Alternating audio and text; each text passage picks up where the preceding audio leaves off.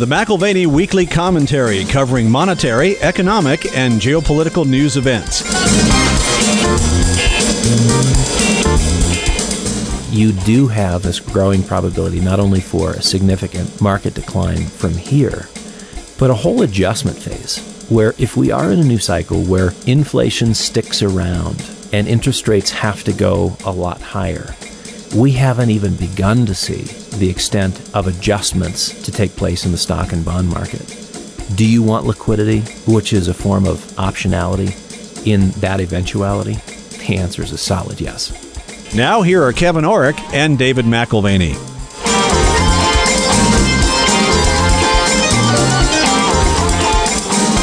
Welcome to the McAlvany Weekly Commentary. I'm Kevin Orrick along with David McAlvany. David, I love our listeners, and sometimes it hurts a little bit. I've got friends who listen and they're like, I listen to the show every week, but you guys are really missing it in this area or that area. And I don't want to hear that too often, but I want to listen to them. And one of our listeners, he contacted me. He says, you're not getting the whole story across with Ukraine, and you guys are reading just a little bit too much of the media. Now, I had an idea that maybe he was right, but now the Department of Defense is admitting something that was just conspiracy theory 2 weeks ago. Well, right. I mean, I think this is where, if you have studied Elliott Wave or studied the ideas related to socionomics, there's a sociological and a psychological impact when you get to the end of a credit cycle, and it starts showing itself in weird places, like the length of a skirt, the design of a car, the kind of lies that are told and how boldly. And how many biochemical labs or what bioengineering labs are in Ukraine. That's what I'm getting at, because the lie factor, the deception factor, it doesn't matter if you have an MD or a PhD or you've got some other 3 letters as an acronym that should justify yourself as an authority. So where do we start today? How good of the Department of Defense and the Pentagon to admit not 6 labs, what they originally denied, but 46 biolabs in Ukraine. 46 biolabs. Yeah. Peaceful cooperation. It's all, straightforward scientific stuff. You wouldn't understand, but just move along. It was Russian fake news until the admission this week at defense.gov. And then we wonder why the DOJ, the CDC, the DOD, just mentioned, and every other extension of government is having credibility issues. Let's not forget the quasi-governmental as well. The Fed, also 3 letters.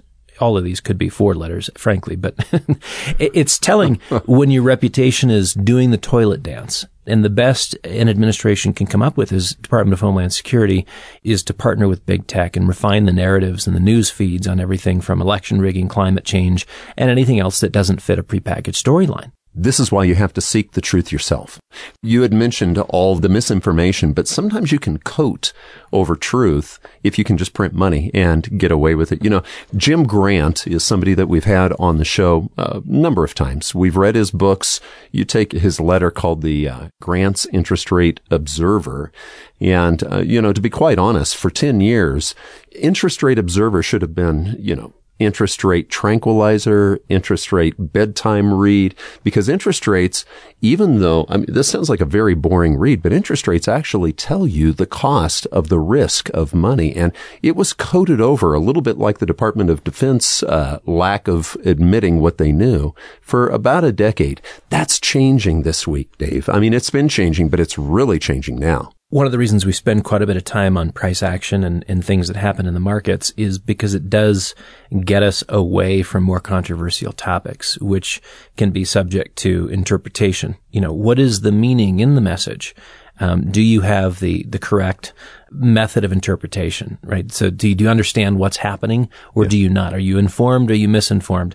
Price action, it is what it is. So You're right. The frustration there for a good long time was that the signal coming from the market really wasn't a very clear signal because you had central banks defining it by suppressing interest rates. It was like a sedative. To the interest rates. They just went to sleep for about a decade. Well, the interest rate markets, again, these are generally not the conversation that you have or a cocktail party conversation starter. Right. But activity in the last 10 days in the interest rate markets have been more active than what you've seen over, say, a 2 or even 3 year period. We've also had equities, volatile, moving lower as well. Cryptocurrencies, volatile, moving lower as well. economically sensitive commodities also under pressure. If you look at the early part of this week, even gold was sold earlier this week in a mad dash to cash.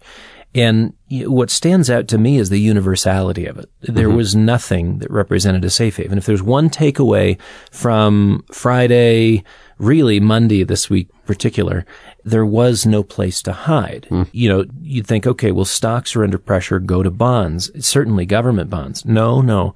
There was almost the same lashing, the same kind of whipping post experience in the bond market as there was in the stock market. And gold was punished as well.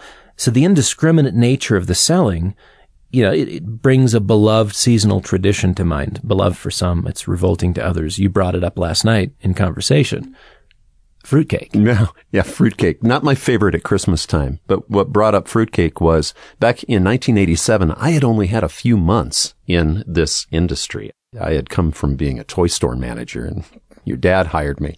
And then, he predicted that the stock market was going to fall in October of 87. He really did. A lot of people try to take credit for that. He actually did, because I remember his August newsletter in 87. But what no one understood initially was, why did gold stocks, isn't that where you go when things crash? Gold stocks were the second worst loser. They lost about a third of their value in 1987. And I was told that it's like fruitcake. When there's a need for liquidity, you get a little bit of the cherries, you get a little bit of whatever those fruits are that are green. The colors I don't know on fruitcake, but green, red, whatever, and you get a little bit of the nuts. But when they take a slice of fruitcake, it's the everything bubble that rises turns into the everything pops and is sold, right? And it's like cutting a piece of fruitcake. The good, the bad, and the ugly all gets cut at the same time. You're right. My dad called it in 87. He did not, like Peter Palmetto, who was working the derivatives desk at Morgan Stanley, short the market with out-of-the-money puts and retire early. So he knew what was happening. He could see it. He didn't profit from it. There was a decisive action which was lacking. And so, the decision, to your point, the decision to de-risk and deleverage, it's like the slice of fruitcake. You get a little bit of everything in there. It's the slice of fruitcake in the market. So the taste of fruitcake in June 2022 also suggests that leverage is coming out of the market, and it's by groups that are way too over-leveraged. All sorts of trades are being unwound. You may be tempted to drive towards conclusions on a particular asset class. I wouldn't. I would look at the trends that have been in place and have a more fruitful conversation around what is happening, again, not on a day, but over the last several weeks, months, and even quarters. So have a more fruitful conversation is a pun intended. I'm sure you intended that. But what you're saying is so important, because in 1987, stocks did come down. I'm talking gold mining stocks now. Gold actually did rise at that time, but gold mining stocks took a huge hit. It cracked me up because I had just come out of the toy industry, and the number one losing stock was toys. The number two losing stock was gold stocks. And I had just come from toys, and now I was in gold. It's like, what's going on? But here's what happened. The gold stocks rallied back very quickly because the trend was up at the time. 2008, remember that? Same thing. Gold came down, 25-30%, and then it rallied back because the trend was up. Finished the year up 6% by the end of the year. So November was horrific. October to November, by the end of December, it rallied back to positive territory. Well, trends are in play. Long-term trends, there's some short-term, intermediate-term trends, which are more compelling than Monday's market implosion. It followed a long weekend, lots of brooding over the Friday nightmare performance following the CPI number. We had the Consumer Price Index number come out last week. Nobody liked it. It's pretty typical. You have a terrible Friday, even a terrible Thursday, Friday, and a tough follow-through on Monday. Because again, it's just like, oh, what does this mean? Where are we going from here? And a lot of agitation builds, and all of a sudden, Monday continues on the downside. Plus, you can hear a train coming, right? I mean, isn't this triple witch week? Think about this week in particular. It's Friday. You get expiration of stock options, index options, and futures. What they call the triple witch occurs quarterly, so 4 times a year. And this Friday, there's $3.2 trillion in expiring leveraged bets. That's this Friday. And we have one of the most important Fed meetings with public comments due Wednesday. Could it be the most important ever? Maybe the most important ever. We know that the global tone in the markets has already shifted. And we may be looking at a brand new cycle, different kind of cycle than we've seen in 30 or 40 years, but it's shifted given the inflationary surprises, both the surprise in terms of duration and severity of the inflations, which are unfolding. I say inflations because it's a global phenomenon. And central banks have been forced to respond by tightening policy and therefore tightening financial conditions. That's why this looks and feels so different than other periods in the last 40 years. In essence, the central banks of the world are just playing catch up to conditions that the market are already bringing into play or forcing. And that's what we talked about last week. You get these huge moves in European bonds. By the way, they continued this week and, to numbers that we haven't seen in a decade.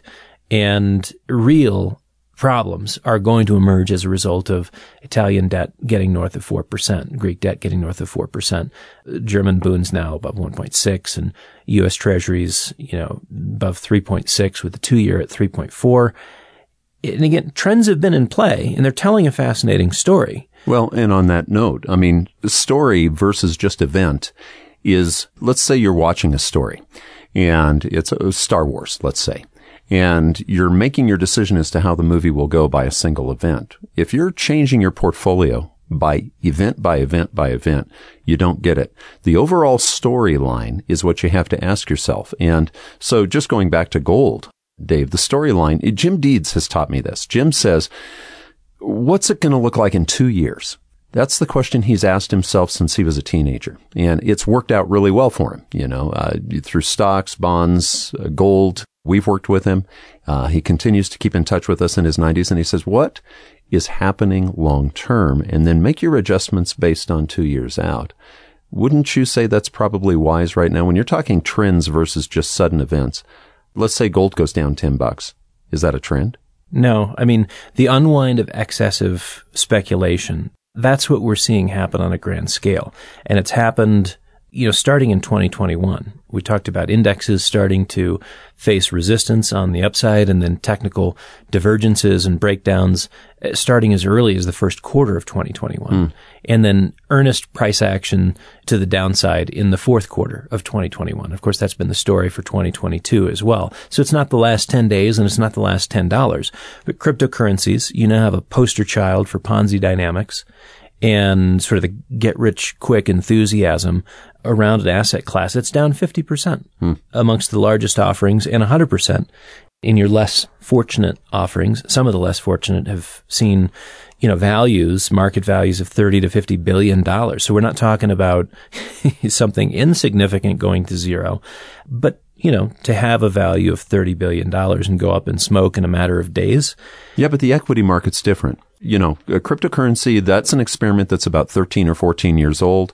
That is a speculation, but equities have been around for a long, long time. Yep. The trend is down on equities as well. And the question is whether or not this is a cyclical or secular downturn. Cyclical being shorter term, it'll be over, we'll be able to move on, we move back to a growth thematic. What argues for it being a secular trend is that interest rates are shifting and inflation is shifting. And these are shifts that we have not seen in 40 years. And so the probabilities of this being a secular bear market with many years ahead of stagnant growth, no real positive returns, disappointment amongst your equity investors, that argument is growing. That it's not just a short-term cyclical correction, but it is in fact a longer-term secular one. Right now, the S&P is off 20% year-to-date. NASDAQ is back to its low levels, negative 30% for the year. But again, if you're looking at the unique aspects of this market environment, you'd ordinarily see stocks down, bonds up, but U.S. Treasuries are down 25%. Mm-hmm. Just pause and think about that. That's the safe money. That's where you go when you want to be safe, right? Now, granted, I'm talking about 20 to 30-year bonds, right? So they've got a little bit more interest rate and inflation sensitivity. But they've lost a quarter of their value. Right. Investment grade debt, nearly 18% down for the year. High grade, high yield, not grade. It's anything but high grade. High yield, nearly 15% with a lot of catch up on the downside in the junk market.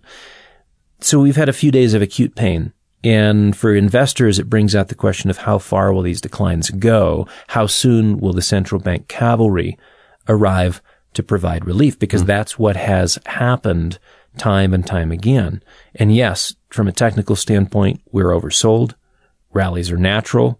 We've, again, got games that can be played between here and the end of the week for options expiration, and even beyond that as we move towards the end of the month for quarterly performance games. So delivery on the third official mandate, that is what will be in play between now and the weekend and now and the end of the month. The third unofficial mandate is market stability. Okay, but how do you do that? How do you really do that? We've talked before. You give the Federal Reserve a mandate, market stability. And then you tell them their mandate is employment. Then you tell them their mandate has something to do with greening up America. Well, I mean, to be clear, how do you do that? To be clear, it's price stability and employment, which are their explicit mandates. That third is implicit and one that they've taken on voluntarily. To try to keep the stock market buoyed. That's right. Yeah. It was never given to them. Yeah. And, our conversation with Paul Tucker was really related to stay in your lane. You're not supposed to find a way to solve climate change or any other issue. Like, just focus on the two things that you're supposed to focus on, price stability and employment. And they can pat themselves on the back for the 3.6% unemployment numbers. But if you look at a chart of the U.S. dollar, since it was freed from gold, quote unquote, freed from gold, because that is the perspective of the central bank community, it was boat anchored and unable to travel. It's like, you remember the Lost Boys in Peter Pan? They were freed from their parents, okay? And look how that worked out for them. The Fed is like the Lost Boys. Yeah, no, so this is the rub, the dilemma, the catch-22, if you will. Inflation rages and places the first official mandate of the Fed in focus, price stability. Mm-hmm. Again, because whatever they're going to do to save the market from additional pain, the stock market and the bond market from additional pain, is complicated by the CPI release last week. It's elevated. This week, PPI. Again, mildly better, 10.8% year over year, mildly better than the last one. Meanwhile, CPI moved the wrong direction, beat expectations 8.6. This is the rub. Well, yeah, but they need to be ahead of it. They need to be ahead of William McChesney Martin. He was in the 50s, right? Fed chair in the 1950s. What do you say about taking the punch bowl away before we get to this? Before the party gets started. So a muscular series of rate hikes, they're needed to try and catch up, but there is a price to be paid. And, if you look at Friday and Monday, you could say, well, the price is being paid already. Leveraged bond traders are experiencing pain. Equity investors experiencing pain. If you're on the wrong side of an options trade, you just got obliterated. And it's not just here in the U.S. Globally, bonds are melting down. Greece is over 4%. Italy's over 4%. Boon's over 1.6%. Treasury stretched to nearly 3.63 yesterday. And the fear here, again, why would they consider stepping in to bail out the financial system when the man in the street is being crucified on a cross of inflation? Right.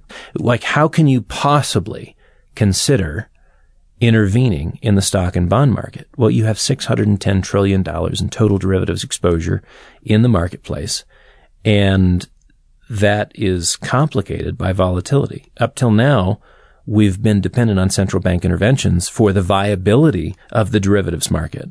When financial markets come under extreme pressure, you know that you've got the ECB, the BOJ, the PBOC, the Fed there to smooth things over. 2/3 of all of those derivatives are interest rate related, right? So when we see the kind of volatility that we've seen in the bond market over the last 2, 3, 4 weeks, this is killing someone, right? There are entities that in recent days have blown up.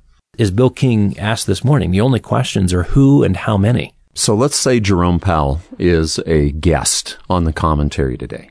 And what in the world is he going to say? Because, Dave, can he even admit that interest rates are going to have to be 3, 4, 5, 6, 7% higher just to stop this inflation? I mean, remember Volcker. I mean, pretend like we had this commentary going on about 1979, 80.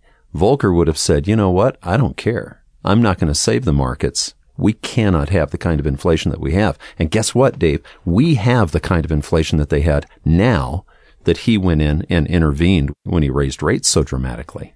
Yeah, the problem that Powell has is he's got 3 different audiences to appeal to in his comments. He's got the bond market, which needs to hear one thing, and that is that he's going to remain credible and his actions are consistent with the credibility thematic at the Fed. The stock market, which could care less about the Fed's credibility. They just care about being coddled to and taken care of. And the consumer just needs to know that the pain's going to end. Right. And yet ending the pain for the consumer, it runs at odds with what the stock market needs to hear.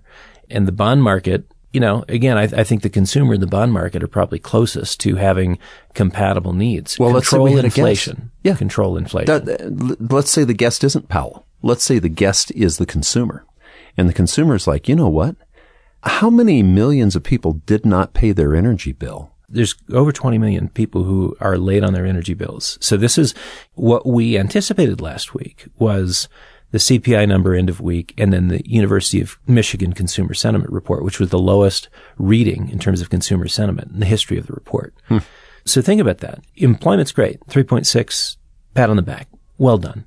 Yeah, so nobody's hearing, I'm going to lose my job. They've got a job that can't pay the bills. Right, and that's with... because of inflation. And that's with pay raises. Right, so everybody's seeing a bump in pay, but it's not enough. It's not enough in real terms to keep up with an increase in costs because CPI understates real-world inflation anyway. So the consumer's experience of this whole saga is an experience of desperation.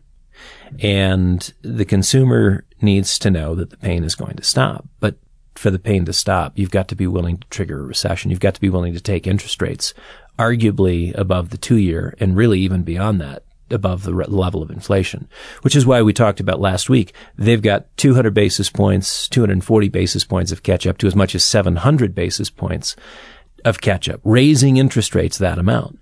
And does the market have the imagination for that? I mean, can it even factor that into their future? Imagination is sort of what is that? A future memory, right? The stock and bond markets lack the imagination for those kinds of moves, and central banks lack the stomach for creating that kind of pain. You have Mohamed El-Erian, who was lamenting this week on CNBC how unnecessary this was if the central bank community had led and not followed. Taken the punch bowl away. Right. Yeah. You do it preemptively and you're not particularly popular. But again, that would require seeing inflation for what it was. My opinion is they remained too smug and dismissive with their economic models. And after all, who wants to be that guy? Taking away the punch bowl at a party, not particularly popular. Hey, bring it back. And so El-Erian's point was simple. Earlier would have been more effective. Late action, even if it's the same action as you would have taken earlier, is less effective action, which raises the question of how much more muscular the rate hikes and condition tightening will need to be to tame the inflation beast. Okay, so are we seeing the markets this week brushing against reality for maybe the first time? Yeah. We're only 200 basis points behind on one measure, 700 basis points behind on another. If we just catch up to the 2-year, that means 240 basis points increase in the Fed funds rate. That's nowhere near the inflation number, of course, but now the market is assuming and building into its equations that we'll be at 3.4% on Fed funds rate by year end. That is a 2.4% increase. And this is going to get dicey. That kind of a move in interest rates puts a stranglehold on the stock market for sure, and may in fact be one of those additive factors in terms of recession. This week's volatility, your question, is it the first real brush with reality? I think the reality that the Fed does face is this unfriendly dilemma. Let the markets go. Don't support equities and bonds, and choose to instead address the consumer nightmare of rising costs, or ignore inflation to a degree. Act but not too aggressively and provide the moral support for the levered speculator who's currently hemorrhaging. And this week is pretty darn interesting because the stakes are so high. Well, and the stakes are high because people don't buy things with dollar for dollar. You know, if you've got $100, you don't go out and buy $100 worth of something. If you've got $100, you leverage it, right? The Fed's got your back. So if you got $100, go buy $1,000 worth of something. Bet high, bet low, bet long, go short, whatever. Yeah. Somebody's got your back. Options and futures, the rage. $3.2 trillion in leveraged long and short bets. Wow. They'll be unwound this week, and there's going to be winners and losers. But wait, there's more, as if I'm selling Ginsu knives. But wait, there's more. Expiration is not the only relevant time-stamped date with a tremendous amount of hope attached to it. The end of the second quarter is 2 weeks away. It's end of month and quarter. So quarterly major performance, it casts a shadow into the rest of the year in terms of how you've done. Performance games, what happens is you entice massive manipulation from heavy-handed traders that have far more than a P&L statement in mind. These are large hedge funds. Are they all going to make it? Are they all going to survive this? At this juncture, you have hedge funds on the edge of extinction. And that's the trading that we saw Monday of this week is near extinction events. The fruitcake slice of everything gets sold. You reduce risk by X and do it proportionally across the portfolio. It's not a discriminate selling where you're picking and choosing your winners, getting rid of your losers. I think you've got a few macro hedge funds that have done well year to date. And, like us, the risk management, the siloed opportunism has paid off with massive relative outperformance. Not in the tank by 20%. You guys 30%. Have been doing great. Yep. I mean, just holding your own is really, that's the idea. When everything else is down 20 or 30%. We're not digging ourselves out of that hole. But like so many others, you've got losses that are mounting. Bad quarter end numbers may bring out a little bit more fruitcake. So your broad market liquidations with money going back to investors as we're actually seeing franchises close for good. Something that keeps hitting me, Dave, we've talked about this with inflation. Inflation was always isolated to various countries up to this point. At this point, we've got worldwide inflation. This may be the first generation in world history where you can say you've got a worldwide event going on. And I remember even 1987, the stock market collapses. Yes, they were transitioning as the sun rose in different parts of the world, but there was a delay. There wasn't this interconnectedness in this. At this point, are we not leveraged to the world and we have a world crisis and not an isolated crisis? What I think is interesting, if you go back to the gold standard, we had globalization, one of the great periods of globalization, 1860 to 1914. Yeah. And that's when the parents were home. The Lost Boys had their parents home. Basically meant that everybody was using the same currency, gold. Yeah. But it forced country by country settlement of foreign accounts. So, trade deficits, might cause a surplus elsewhere. And then all of a sudden there's a rebalancing as cash flows from one country to the other. And it creates many recessions here and there. But it's a constant rebalancing on a natural basis. Well, and mini recessions. You're talking about micro recessions. M-I-N-I, not M-A-N-Y. Right. But in fact, there were many, M-A-N-Y. They just weren't that severe. They were small. Because you had to balance your payments. We've got the tinkerers involved now, and they didn't want to have many recessions. They thought we could do better. And with a fiat currency, in some senses, we have done better. But then when we have corrections, they're not many, M-I-N-I. They're catastrophically large and global in nature. And I think what was interesting then is you had individual economies, even though you had globalization, even though you had an endorsement of free trade and no tariffs and capital flowing, you had individual countries who were managing their own affairs, right? Now you've got coordinated central bank policy. Coordinated central bank policy has made for a uniformity of effect. And believe it or not, we have almost, not quite, but almost universal inflation around the world. Anywhere you've seen money supply growth, which is almost everywhere. Which means we also have universal rates rising at this point. Well, that's right. So there's a new cycle in play. And it didn't start last week.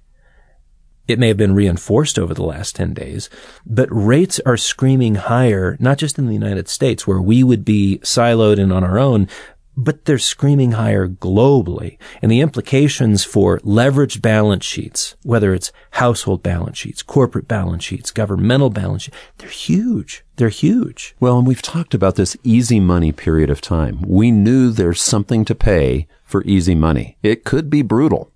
2 weeks ago, I mentioned going to Dear Evan Hansen, and we actually sat in a box seat, which was kind of fun. It's not every day that you sit in one of those old-fashioned box seats. Well, to sit in a box seat here and witness the transition from decades of easy money to a totally different regime, you can see it play out in front of you. You're a little bit removed from it. It actually provides a little bit of squeamish excitement. I was 15 and on a trip with my dad to Asia, sitting ringside in Thailand as two kickboxers took to the ring. each kneeled in their respective corner, preparing for what came next. And I only learned this after the fight, that they were praying for the death of their opponent and the inevitability of one party walking out and the other party being carried out, either half dead or actually dead. And I had never seen anything so brutal. So are you saying that Wall Street right now, there's a brutality there like that? Are they praying for the death of their opponent, Dave? That's probably not happening on the corner of Wall and Broad, but I think the brutality is a factor that's entering the fray, and particularly for the leveraged betting community. So if you're talking about hedge funds, there will be massive losers, maybe a few winners, but the implications are significant. Implications for market makers who are having to match trades and make sure that everything balances out and that they can continue to operate and provide buying and selling what we consider to be a normal market function.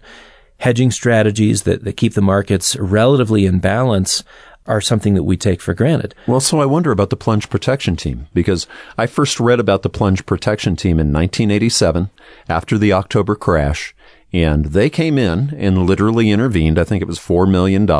They picked a particular index to hopefully save the market. That Tuesday, we had the horrible Friday, we had the horrible Monday, and then that Tuesday, I remember being in a staff meeting with your dad, and the market had fallen another couple of 100 points while we were downstairs, because we were on the 4th floor of the First Colorado Bank and Trust building. Not too high to jump. No, that's true. And we were meeting on the 3rd floor in the conference room, and we knew the market was down almost 10%. But they came in, the plunge protection team came in and bought. This is the government. It's the government. We're here to help.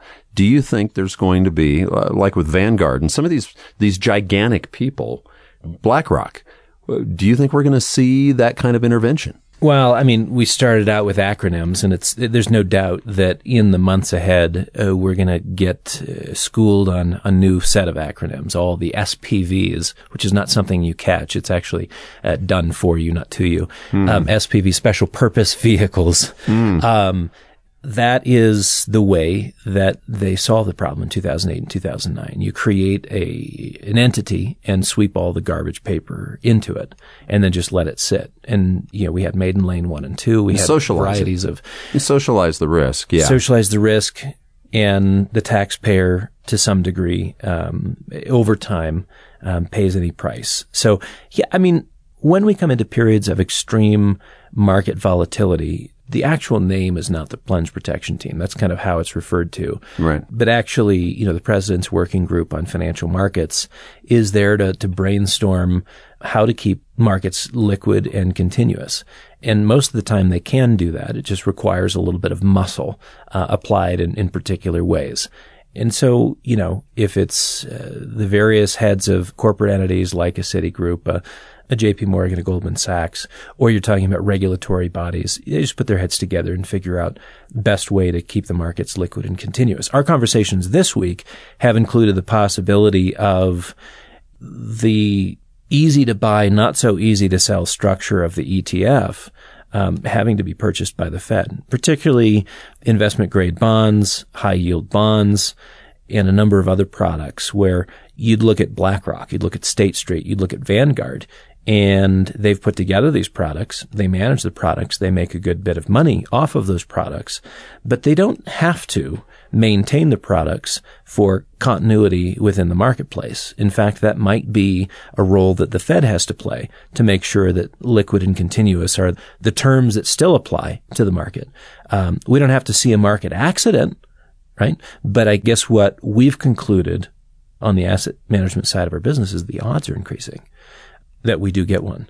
So we see the de-risking and deleveraging in a time when central banks are constrained in their actions, and that raises unique possibilities and dangerous circumstances for the markets which are accustomed to being delivered.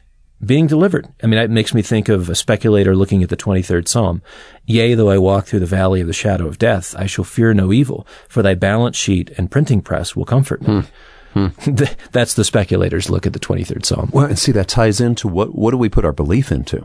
The true 23rd Psalm says, yea, though I walk through the valley of the shadow of death, I will fear no evil, for thou art with me, the creator of the universe. That's a pretty good thing to believe in. But Doug, I read Doug's Credit Bubble Bulletin last night, and he said, yeah, this may feel like 2008. This may feel like 2000, but he says what it really feels like is 1987, when everybody said, yea, though I walk through the valley of the shadow of death, I have insurance. And it was insurance on the markets in 1987, October, right, that just crushed everybody. Remember Richard Buchstaber, who's been a guest. He wrote a book called A Demon of Our Own Design, and it has to do with that. So when we put our belief in something that really is not the rock, what happens? And so have we put our belief? Have the markets put their belief in central bank intervention? Dynamic hedging strategies are supposed to be a form of insurance which allow for,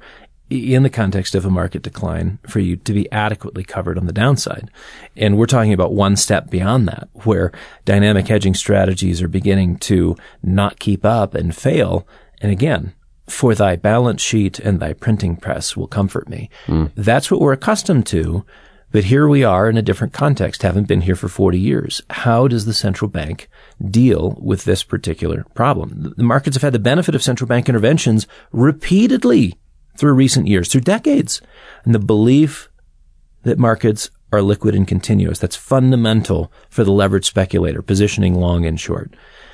What makes the current environment more intriguing than even 1987 is that you have the same kinds of portfolio insurance bets in play, but you have a constrained Fed. A constrained Because Fed. of inflation? Yep.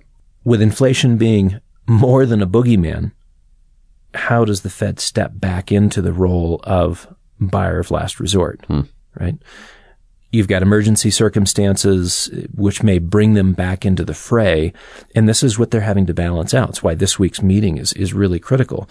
What messages are they sending? Who are the three audiences that they're communicating to? The bond market, the stock market, the consumer. How convincing are they in their messaging, right? Do you remember the argument? Well, let's just look at the yen. They were able to get away with it in Japan for decades. And yes, Japan has sort of stayed in a still state of recession for years, but the yen held up until just recently. And the yen was used as an example, Dave, for central bank policy that we've seen over the last 7 or 8 years. Right. And where there won't be any consequences, you can just continue to abuse the system, the currency, what have you. Right. Well, I mean, if the Fed is brought back into the fray, if they do have to bail out the stock or bond market with extreme market volatility, you're talking about something that could wreck the dollar like no other time since the end of Bretton Woods. And I think the yen is a good exhibit A for this kind of an argument. They've made the commitment. Kuroda has made the commitment to hold the yield on 10-year paper at 25 basis points. That's on Japanese government bonds. And that has triggered a major decline in the yen since the beginning of the year to levels that we haven't seen in 20 years. Actually, September of 1998. Wow. So we've got an exchange rate hovering around 135 to 1. Things are bad. And Kuroda is close to being hoisted by his own petard, blown up by his own interventionist devices. And so, first comes the pain, then comes the loss of credibility. And that's where I've actually seen a number of articles written asking Kuroda to step down, right? So here we are. Well, 1997, 98, you just brought up the late 90s. That was the Asian contagion, wasn't it? Right in that range. 1997, the Asian financial contagion, a slide to 150 on the yen exchange rate. All that does is layer in another kind of instability into the global marketplace. Not only do we have leveraged speculation in fixed income and other asset classes, but you borrow from one place and go invest it elsewhere. And so you've got these carry trade dynamics which make cross-border connectivity a dangerous element too.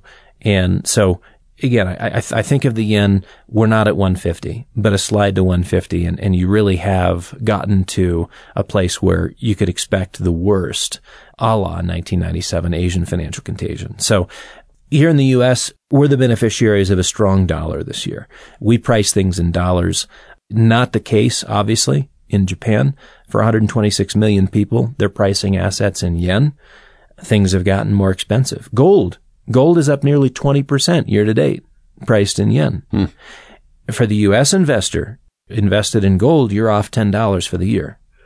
less than half of 1%. Even with the dollar up 10%? Well, this is what's remarkable. Dollar's up 9 and change, almost 10%, at levels last seen in 2002. Okay, so keep this in mind. 2002, gold was at $310. Wow. With the dollar at the same level. All things being equal, not bad. It's a bit of an absurdity when we start talking about currencies and fiat currencies comparing one against the other. The dollar is not purely dollar strength on an absolute basis. It's a reflection of euro weakness. It's a reflection of yen weakness. So that we're up 10% is as much a story of the yen being down as it is, anything else. And that is the nature of a fiat currency system. Relative strength. All you have to have is relative valuations. In reality, the US dollar is less weak than the yen, but still vulnerable. Yeah, so it's a little bit more alive than the other dead currencies. I mean, it reminds me of Monty Python and the Holy Grail. And you remember the bring out your dead scene? And there was this whole cart full of dead people who had died from the plague. And there's this one guy on the cart who goes, "I'm not quite dead yet."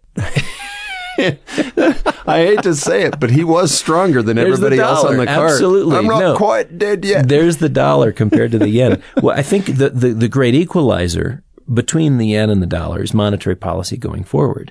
And so the dilemma or the trilemma, however you want to see it, looking at the Fed's mandates, two official, one unofficial, is where they lay out the defense. Are they going to protect price stability? Well, that comes at a cost. Are they going to protect the markets? That comes at a cost. Are they going to protect their credibility? That comes at a cost. I mean, all of these things, it's now very tough sledding. Okay, but I have a question for you. Going back to the analogy, I'm not quite dead yet, right? I'm not quite dead yet. I love that scene. But the truth of the matter is, we are a reserve currency. And there's a lot of talk on the internet and just in people's minds, and mine included. How long do we keep the reserve currency status? What's your thought? Yeah, we're not quite dead yet. I mean, I think we have that status for the foreseeable future, if not decades into the future. The argument is simple, and it ties to Kuhn's observation in the structure of scientific revolutions. Number one, there's no viable replacement. And I think you break that down into two particular themes. A viable replacement has to have depth of capital markets, and there is no deeper capital pool in the world than the U.S. The second part of sort of having a viable replacement is we continue to be the largest consumer in the world. Our currency is therefore the default currency for trade settlement.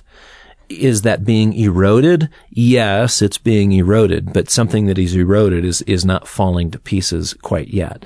The second thing that goes into maintaining reserve currency status globally is the power to maintain that incumbent advantage. In this case, it includes military spending.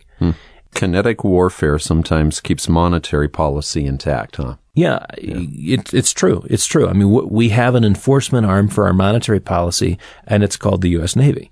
Well, and Army and Air Force and everything else. But we spend more than the next 10 countries combined on our military, right? So consider how this takes shape after the Ukraine incident with Russia, and how military spending is going to be viewed, because the decades since the fall of the Berlin Wall have allowed for this massive reallocation of resources towards other public policy initiatives.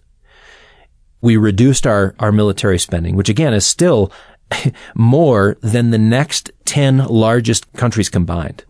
We reduced it, but we got this peace dividend because we weren't having to build up mutually assured destruction. Right. So the peace dividend, reduction in military spending, that's gone. You've got a veritable arms race, which is back. You've got a refortification and an intensification in military spending, which would be a global phenomenon for at least a decade. And the U.S., seeing no other challenger to its position as current global hegemon, will spend accordingly to keep the position of influence and power. Okay. So if we're in a ramp-up mode in spending, again, we come back to no viable replacement, and we've got the power to maintain that incumbent advantage. Logical arguments. All of them. I'm with you, Dave. Logical arguments. Except crisis. Crisis has changed the world a number of times. I remember I've got a couple of books by Velikovsky, who was a friend of Einstein's, and he said, gradualism in evolution is a lie. It's catastrophism. Everything changes in a moment. And that moment often is a catastrophe. Remember when we've talked about catastrophe math where it builds and builds and builds? It's like a bridge that doesn't collapse until it does. No, you're right. Crisis compresses time.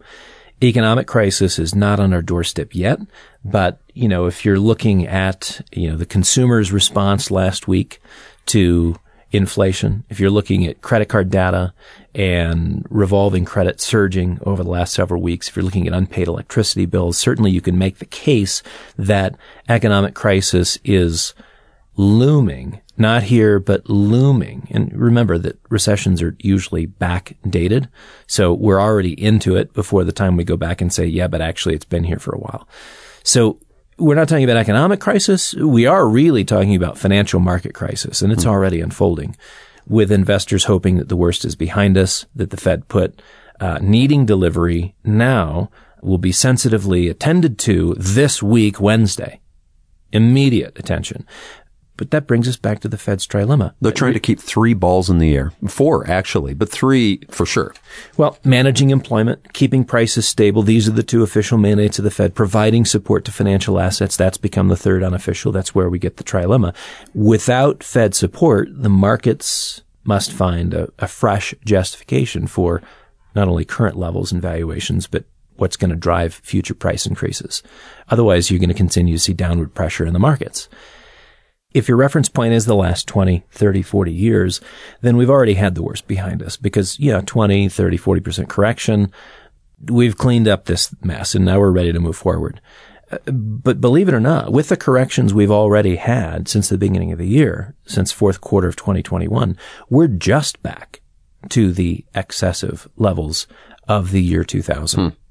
We've corrective massively excessive overvaluation down to merely excessive overvaluation. So we were massively overvalued. Now we're down to, what would you say, excessive overvalued, like the year 2000 before we had the tech stock bubble blow up. But wasn't that due almost completely to the need for loose monetary policy? Right. So the requirement in recent years has been for growth to be buttressed by loose financial conditions.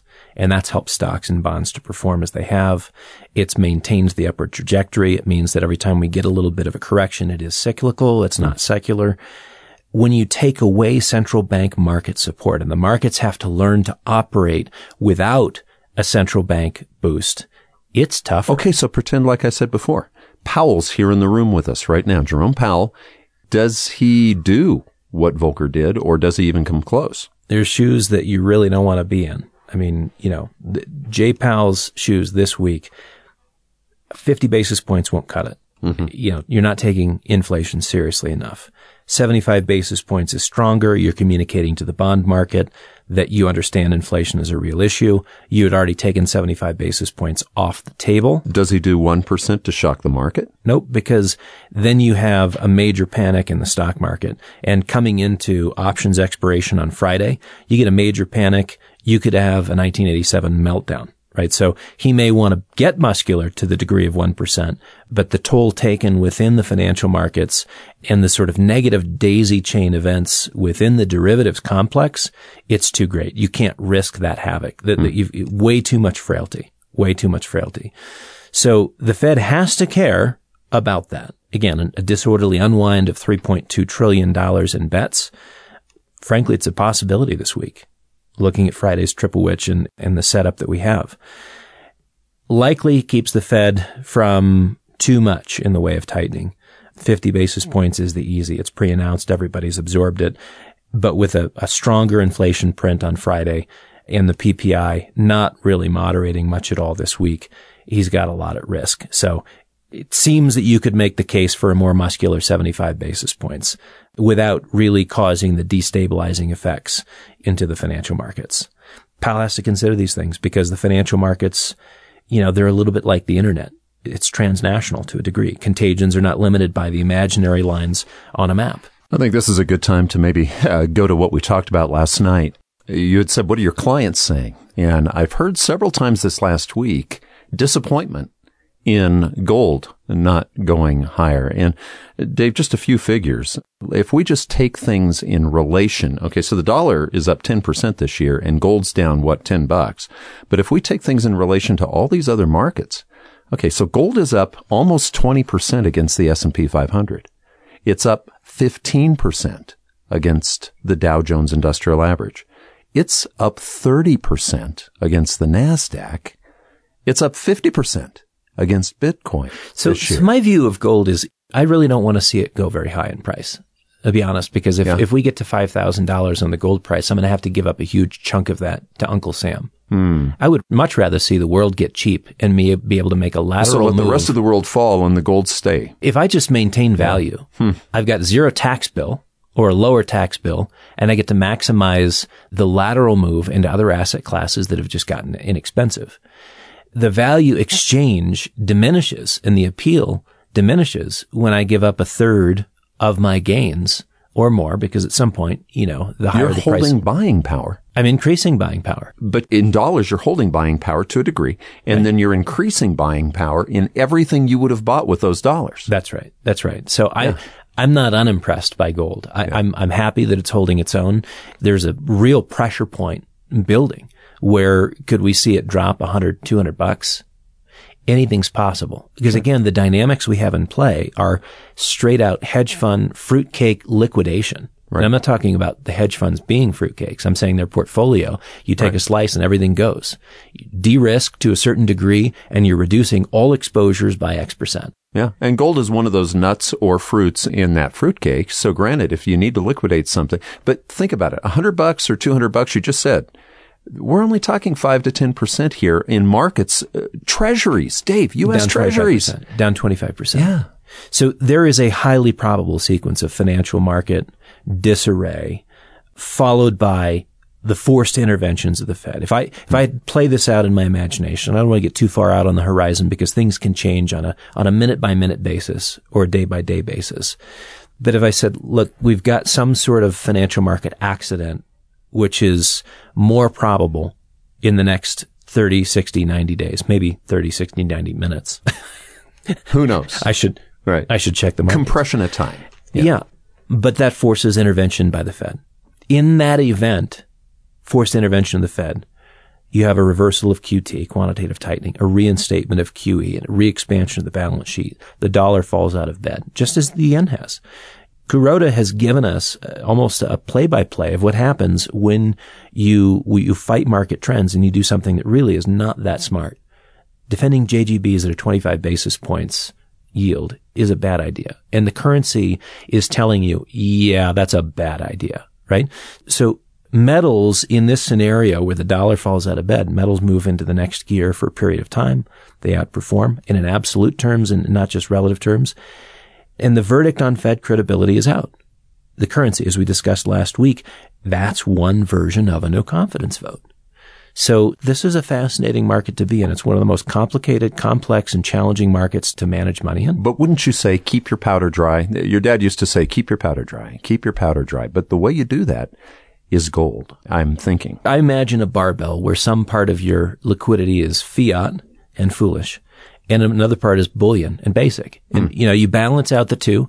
Very uninteresting, frankly. But what you gain in having a higher allocation to liquidity is this ability to step in and buy things at a discount. And you do have, again, this growing probability not only for a significant market decline from here, but a whole adjustment phase where if we are in a new cycle where inflation sticks around and interest rates have to go a lot higher, we haven't even begun to see the extent of adjustments to take place in the stock and bond market.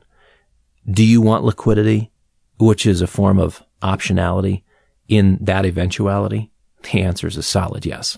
You've been listening to the McAlvany Weekly Commentary.